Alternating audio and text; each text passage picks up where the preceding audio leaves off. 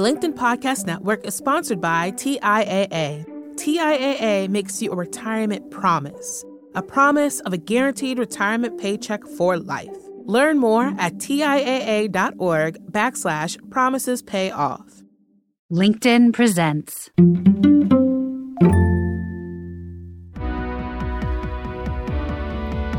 I'm Morra Aarons-Mele, and this is The Anxious Achiever. We look at stories from business leaders who've dealt with anxiety, depression, or other mental health challenges, how they fell down, how they pick themselves up, and how they hope work will change in the future.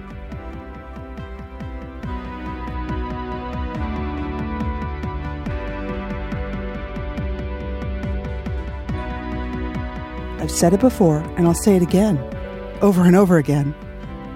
Anxiety isn't easy, but it can absolutely be helpful. We know that from science, from years of work of the people who study the brain, our emotions, our relationships. And we know that from anecdotal evidence, from the people I speak to on the show, from the listeners who reach out to me. Later today, we'll hear from listener Andrea Parra, who reached out to me a few months ago to explain why The Anxious Achiever was resonating with her as a first-generation immigrant. Stay tuned for that conversation in the second part of the show. But first, we'll hear from Dr. Wendy Suzuki. She's a neuroscientist at New York University who studies neuroplasticity and how anxiety can affect us. She's also the author of Good Anxiety, Harnessing the Power of the Most Misunderstood Emotion. Here's my conversation with Dr. Wendy Suzuki.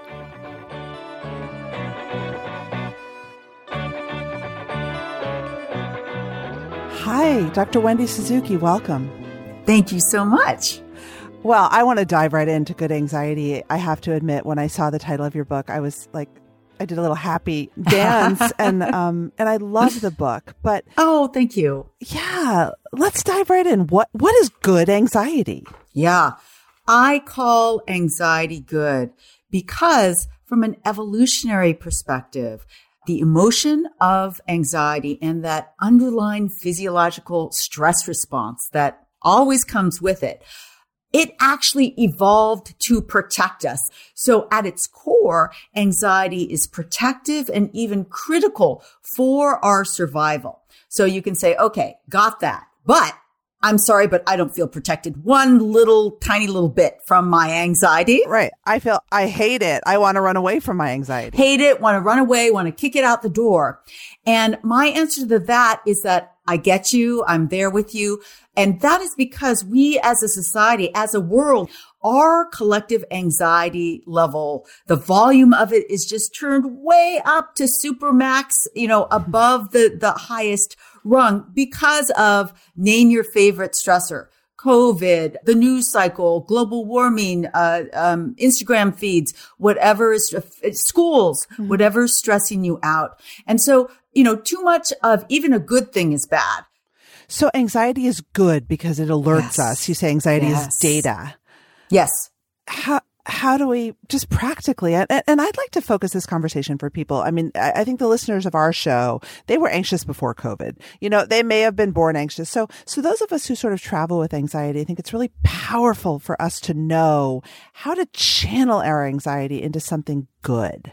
So here are my steps. Number one is let's all just agree that our collective anxiety levels are too high, and let's learn how to dial that back. And so let me start with two strongly science-based things that you can do right now to decrease that feeling of anxiety. Number one is, here is the hack to activate your natural de-stressing part of your nervous system. First, did you know that every single one of us has a part of our nervous system that was designed to de-stress us? The official name is the parasympathetic nervous system, and it was designed to be equal and opposite to that fight or flight nervous system, which for some reason has has a much better publicity agent than the de-stressing part of our nervous system. The parasympathetic, or rest and digest part of your nervous system, slows down your heart rate, slows down your respiration, and shunts the blood to your digestion and reproductive organs so you can enjoy that Sunday brunch. You can enjoy a nice meal. And so how do you do that? quickest way to do that is deep breathing, consciously slowing down your breathing. You cannot consciously slow down your heart rate. You cannot consciously shunt your blood to your digestion and reproductive organs, but you can consciously breathe slowly. There's a reason why monks for thousands of years have turned to deep, slow breathing as a way to bring them into meditation, which brings them into that place of calm. And here's how I recommend you do it because it's easy to do, easy to remember. It's called boxed breathing. It is a 4 count inhaling. It is holding at the top for 4 counts, exhaling for 4 counts, and holding it at the bottom for 4 counts. It is easy to do for all of your listeners out there that have kids. You can practice it with your kids. You can send your kids out with this little shield of de-stressing activity when they start to get stressed. Nobody even knows you're really doing it. So it is my number one go-to. And there's a lot of science to back that this is a calming activity and will decrease your stress levels if you can do it. It seems to me that you're of the school that there is a place where our body-brain space is engaged enough, right? We're sort of alert and we feel just stressed enough to maximize our attention and our focus. This is controversial because I think some scientists will say any anxiety is just our monkey mind acting up and it's a habit and we can calm it down. But you disagree with that, it seems.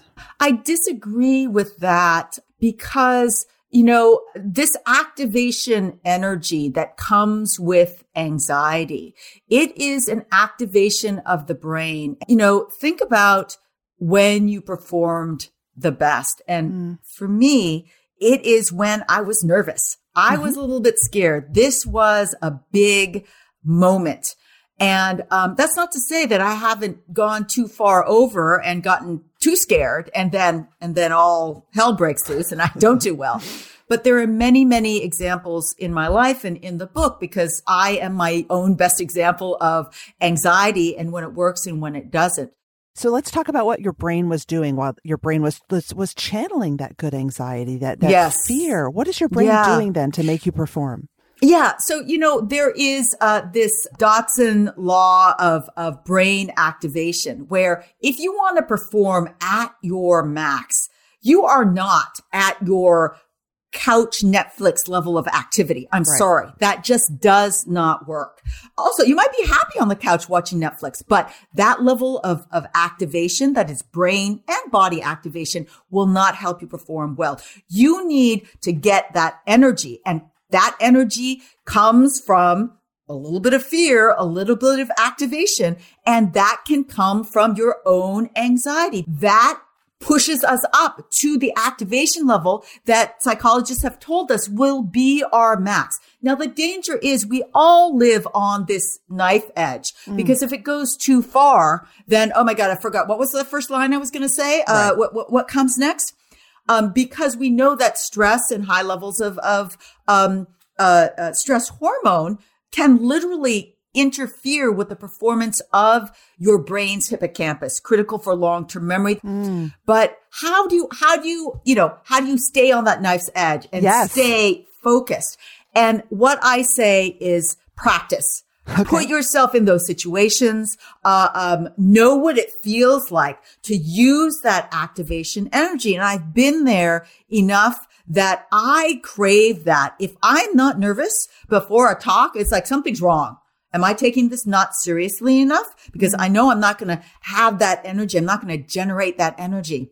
So it is being able to use that energy. In fact, call on your anxiety. Where's that fear? Where's the fear? Because I need that fear to motivate me. And then how do I practice living in that fear, in that activation to keep myself on that track that gives me energy, but doesn't spill over. It is practice. In your book, you tell the story of a woman you call Monica, who is very successful. And I really identified with her because she sort of has these obsessive tendencies that lead her to worry and question a lot.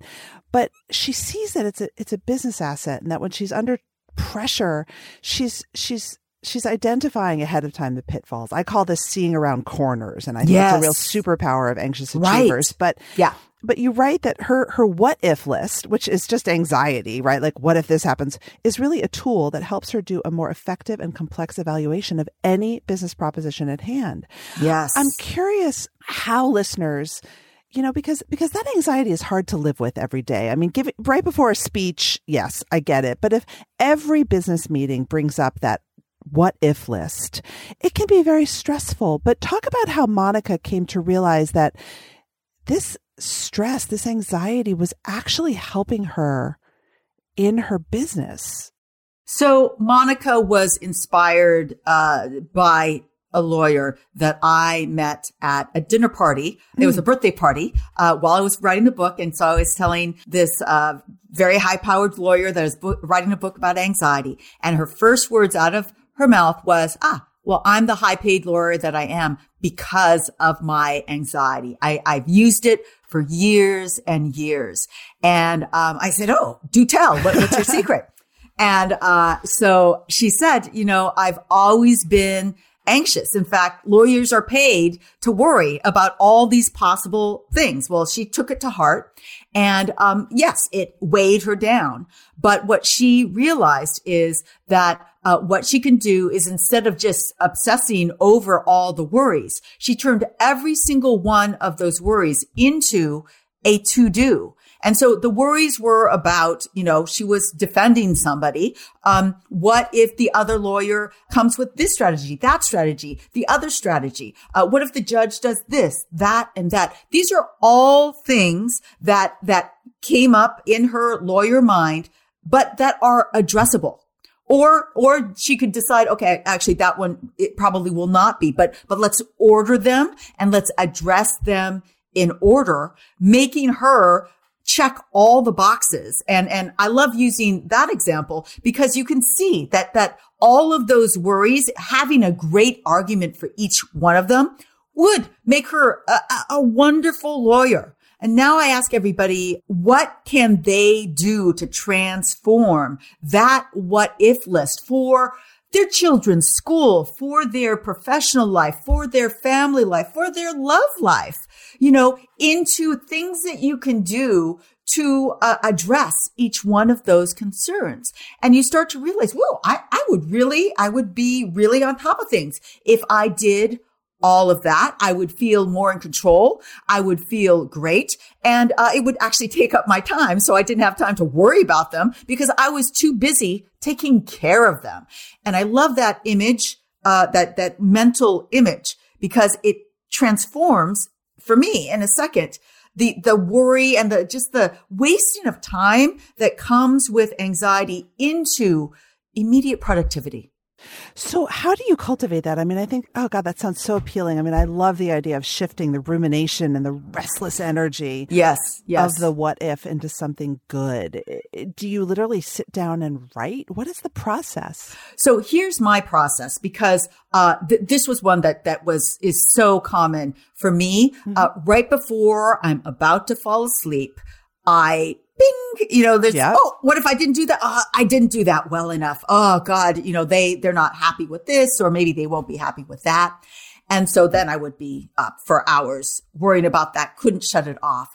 And don't get me wrong, I still have that come up. But what I do now, because I've practiced it, is I tell myself the next morning, I am going to take care of each one of those, and I'm going to do something about all of these. So I note them in my about to go to sleep mind. And it does, the more you do it, and of course you have to do it. If you don't do it the next day, then it just keeps coming up.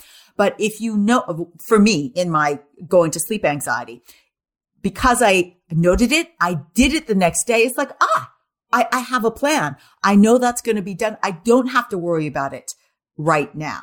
So it's getting into it. It is starting a new habit.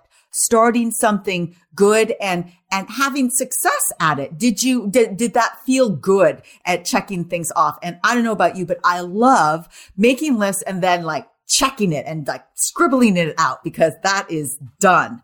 And that is the satisfaction that you get when you start putting this into practice in your life. So it's changing any what if that comes up from your anxiety, and being able to change it into an action. A to-do. From a what if to a to-do. Exactly. So let's talk about, you write very movingly about changing your own mindset about money and scarcity and risk. I think this is something that a lot of people can relate to because money was a real anxiety focus for you. And you wrote that I realized I had the power to calm my anxiety about money, and it was a game changer.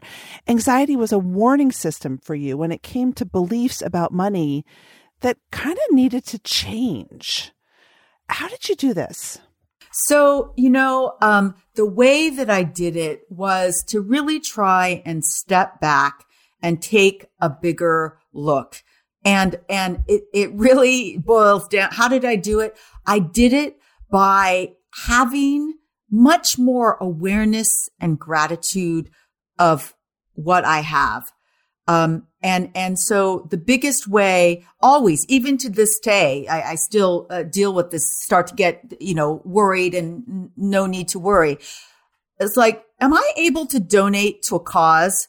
Do I have it better than others that I could give to either, food banks or homeless shelters, especially now in the pandemic? And the answer is always yes, I can. And so that ability to say, actually, I can use my own empathy to say, yes, this is a big problem. And actually, when I look at it from that point of view, yes, I have this amount to be able to donate or to give to all these different causes. And that just shifts my worry over, some ridiculous thing I'm worrying about, that maybe I may or may not need to say, actually, I'm doing fine. And also, big failures where I did lose a big chunk of money and I was fine. But I was able to be grateful for that experience that I gave myself and to really live the idea, not just say it, that you learn much more from your failures, especially money related failures than you do from your money related successes. I think you learn very little from your money related successes. Really? I think so. But I guess what you're doing is you're also holding the anxiety at arm's length and looking at it and asking it a hard question of, can you afford to do this? Yes. And so what is the anxiety about money really about? Yeah. For me, it was about, it was about culture. My parents were always careful about money. There was always, a fear that there wouldn't be enough. And if you grow up with that, and part of that is good. I've always been frugal and I've always been extra careful with money, but you can take that concern and that fear too far so that you don't give yourself the option to do things that could be very powerful or game changing for yourself because you're too afraid that maybe the checking account might go down to a level that you're uncomfortable with. My money mantra for so many years was, oh no, that was my mantra. And I changed that from, I first, test the waters. What would it feel like if I changed it from, oh no, to plenty? Look, Wendy, you have plenty. You are doing so well. You are fine. And so what doors are you shutting because you are living like you're, right on the edge of bankruptcy, which is not the case, and not at this level where you can use your money to do things that are powerful for you, powerful for your community, powerful for your life goals. And I thought, ooh, that sounds exciting. Let me try this plenty idea. And you know what? It was not only much less anxiety ridden, because if your idea, your baseline idea about money is, oh no, okay, that tends to spark anxiety. But if your mantra is plenty, you have plenty, you're fine. In fact, you have enough, donate. What can you donate to? Because you have plenty.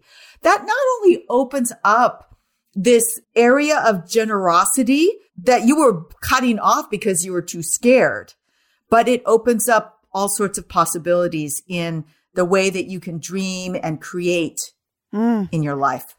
What's the neuroscience there? I mean, are you habit replacing? Or I love, first of all, the image of going from, which I think, God, I can relate to that too, plenty. What's the neuroscience behind that? So, I think I love the psychology experiments on the power of mindset.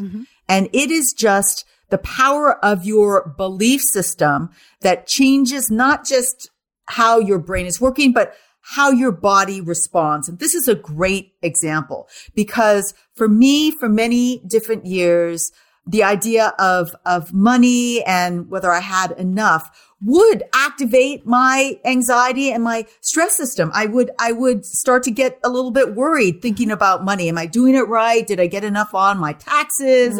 And it would actually make me like a miser in my own self-image, in my mindset. And switching to plenty, not only was it more true to where I was, but it released me from this feeling of every time I thought or planned about money, having this natural stress and anxiety response to an opportunity, to activation, not of my fight or flight response, but activation of my creative brain. Because what can I do with this power, which is money, which is power, that will be delicious and wonderful and inspiring? So the studies on mindset don't address that directly, but it's the same idea that this power that has been studied not only shifts how you think about things, but it shifts how your body responds to things, like the idea of money. And that is very, very powerful. So in that way, can anxiety foster creativity? Oh, yes. Actually, there is a whole chapter on creativity inspired by my dear friend, Julie Burstein, who wrote a book called Spark, How Creativity Works. She was the mastermind behind Studio 360, which they interviewed so many, wonderful artists. And she describes different kinds of creativity that so often start in fear, anger, heartache, even disability. So poets that had a lifelong dyslexia, but caused them to, because of their dyslexia, they had to read 10 times slower, which gave them 10 times more appreciation of the rhythm of language. And so it's really, you start to realize, gosh, everything that's causing me anxiety, it's also an opportunity to try and do things in a different way. Maybe this first direction isn't working. That's why I'm anxious. That's why I'm fearful. And I'm trying different things. And you read that book and you realize, wow, maybe I'm the next, interviewee on Studio 360 because boy, I have a lot of anxiety and fear. And she talks about the tragic gap, which is that deep, dark chasm between where you are right now and what you want to create as a creative in this world. It does not exist. And you have this scary, task of creating that out of this chasm. And that goes for all the anxieties that come up in our lives. How am I going to create the family that I want? How am I going to create the job, my dream job from this crappy job that I have right now? And these are all opportunities to create, because those barriers are really opportunities to do something different, to do something in a different way, to maybe do something in a way that nobody on earth has done before. So Wendy, tell me about the brain's attention network. So attention and focus is so important. It is really based in our prefrontal cortex, that part of the brain right behind the forehead. It's a network. It's not just one brain area. A major part, and just for simplicity's sake, it is centered in the prefrontal cortex. This is your part of your brain that allows you to shift and focus your attention to different things that come up in your environment. You could either do it consciously, if somebody says, pay attention to my finger, you can focus on the finger, but if a bright, shiny object pops up, that will automatically attract all of our attention. All of that is determined, and it is enacted by the prefrontal cortex. And a lot of our anxiety, and I talk about it a lot in the book, is learning how to redirect your attentional network from those anxiety invoking things that you're not doing anything about. They just feel like these big fears that you're kind of obsessing over, to other things. We talked about, or we will talk about action that you can do to address fears, to other activities, to ways that you can use your creativity to get around those blockages that might be the focus of your fears. Does anxiety hijack the attention network? Is that what's happening, or what's happening when we're overcome with anxiety?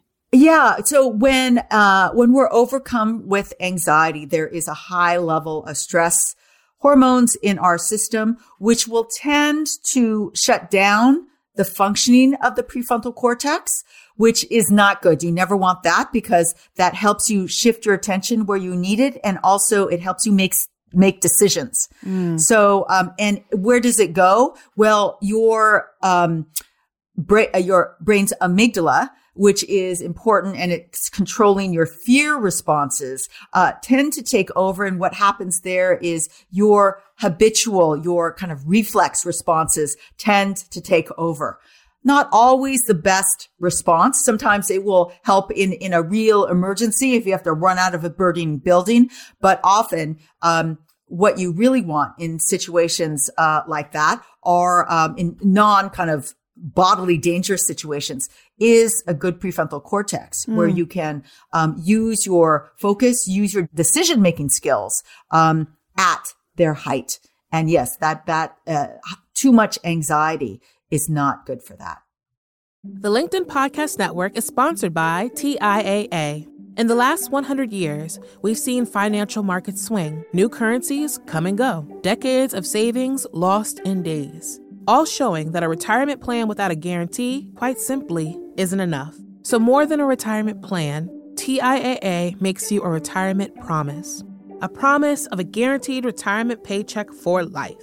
A promise that pays off. Learn more at TIAA.org/promisespayoff.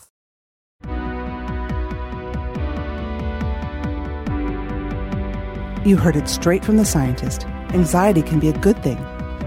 Now, to a conversation I had with Andrea Parra. She's a listener who reached out to describe the ways being a first-generation immigrant caused her anxiety and also helped her achieve and excel in school and in her career. She now works in R&D at a large consumer goods company, a job she loves in part because of the fact that her success at that job is due to really understanding people. She was born and raised in Venezuela, but today lives and works in Brazil. I started by asking her to explain why she reached out. Well, first off, I really loved your message. I feel, deeply connected to the fact that, there is someone out there who's not glorifying success, that I felt that you just acknowledge, the struggles that we all have on our day-to-day and also on our professional lives. And the reason I reached out was, I've had the feeling, well, first off, it took me a while. So it was about, maybe a month before I hit that message on LinkedIn. I'd been editing it like on the little screen and before I took the decision to send it. But it was about acknowledging the struggles of someone with a bit of a different background. I felt, we've heard a lot of stories on, people, in the US or Europe, but I feel like that first generation immigrant, like the people who actually went off and left their country, we face so many different kind of struggles. I mean, we leave the safety of our home to look for better opportunities, and many times like pushed by an external crisis.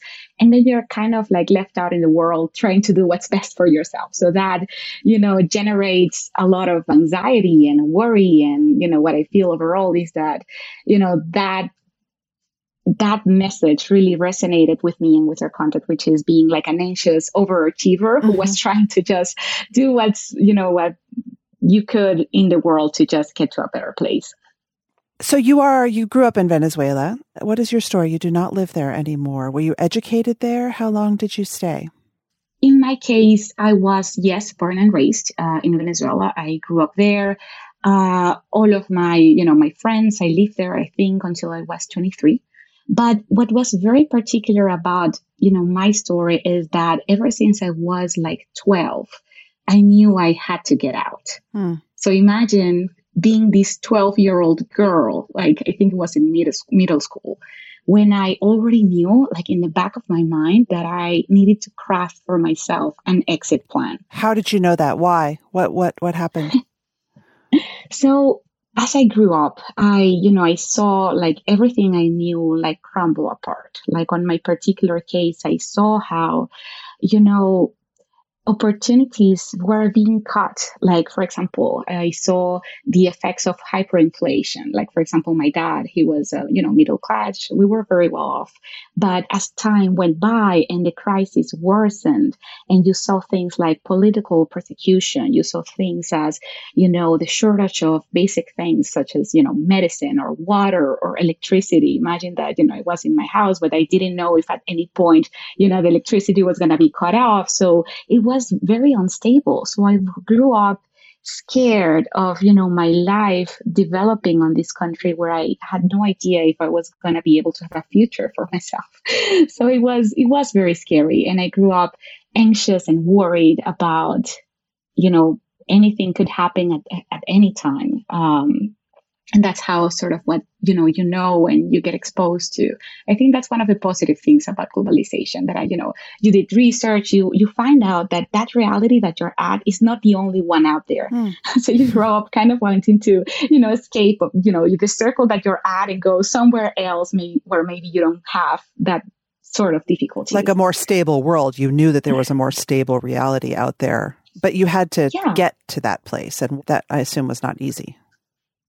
No, and I remember this very clearly, like being 12, this idea on my mind that, plan number 1 was to get out and to leave. And plan number 2 was, making plan A work.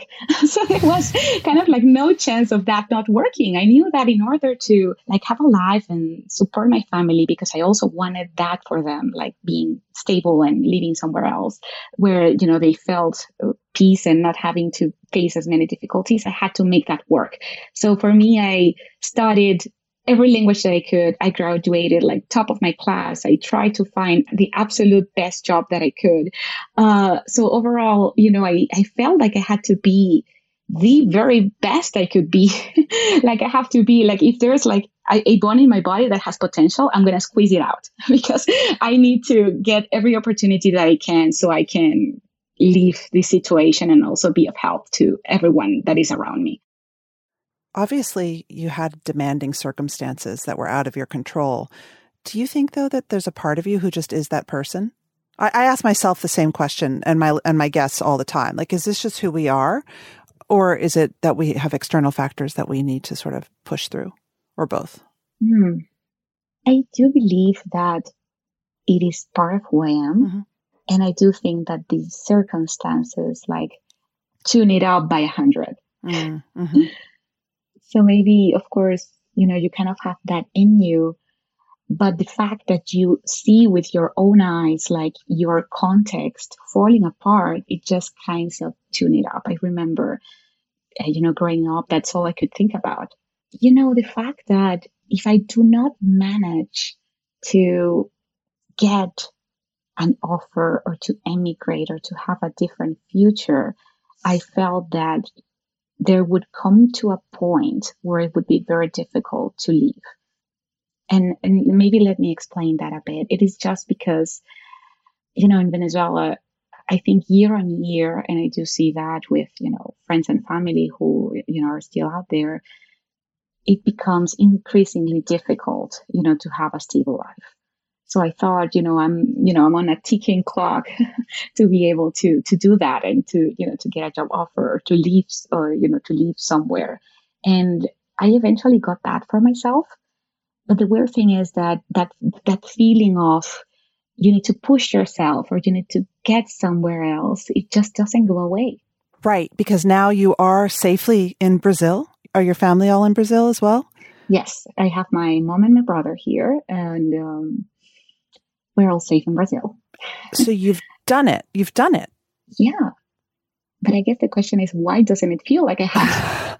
How does it show up for you? How does your anxiety show up for you?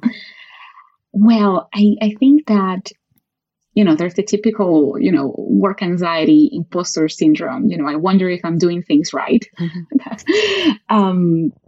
And then in the more personal side is, I wonder if am I doing enough? Like, am I preparing enough for that next big crisis, that is going to show up around the corner? Or is it, that maybe am I stopping doing something that I should be doing in order to prepare myself? I mean, this was horrible because I remember being a teenager, or even, as I grew up and I got to see the world, I was blessed and privileged to, in my work to be able to travel to other countries. So I met people from the US, from even Asia, Mexico, and other parts of Latin America and other realities. And I saw that it was very particular for the people who have been through a crisis or some, life-changing experience to not have that carefree mindset. I mean, I remember, when this meeting of people like across the world, and the conversations that were on the table were,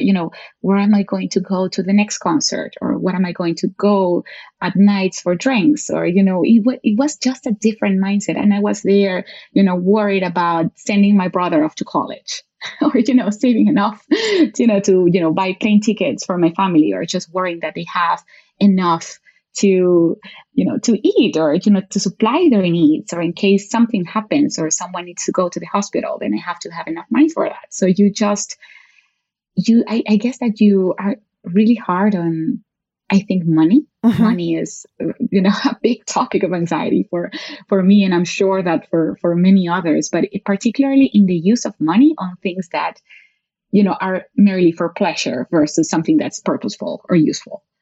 Okay, so let me ask you a question. Do you find that these fears, these anxieties show up in how you operate at work or how you manage people? And is that something you observe? That's an excellent question. I would love to bring my manager here. Okay, so maybe I think that she knows. Like in my direct relationship with my manager, I mean, she's an excellent individual and I love her to bits. And she's very open about, hearing about anxiety and hearing about things that worry me. And the great thing about her is that she calms me down. It's like, hey, you are prepared for this. You got this. You're amazing. I mean, I do have the blessing of having that person who's like my rock. And also it turns out, and my leaders and, everyone on my team. I think that's something that I hope is noticed or is mostly internal pressure. I do believe that because of my experiences, and I know what a burnout is, I know what not being able to sleep is, I know what's having physical consequences of your anxiety. I wouldn't wish that on anyone, It's like I just do whatever I can so my team is comfortable and they're open and, they bring stuff to me because I wouldn't want anyone to go through with that. Well, thank you so much. I'm so grateful for your time coming on, and I wish you all the best. Well, thanks, Morra. Thank you so much for having me and for the visibility on these very important topics. I can't stop saying that. Thank you.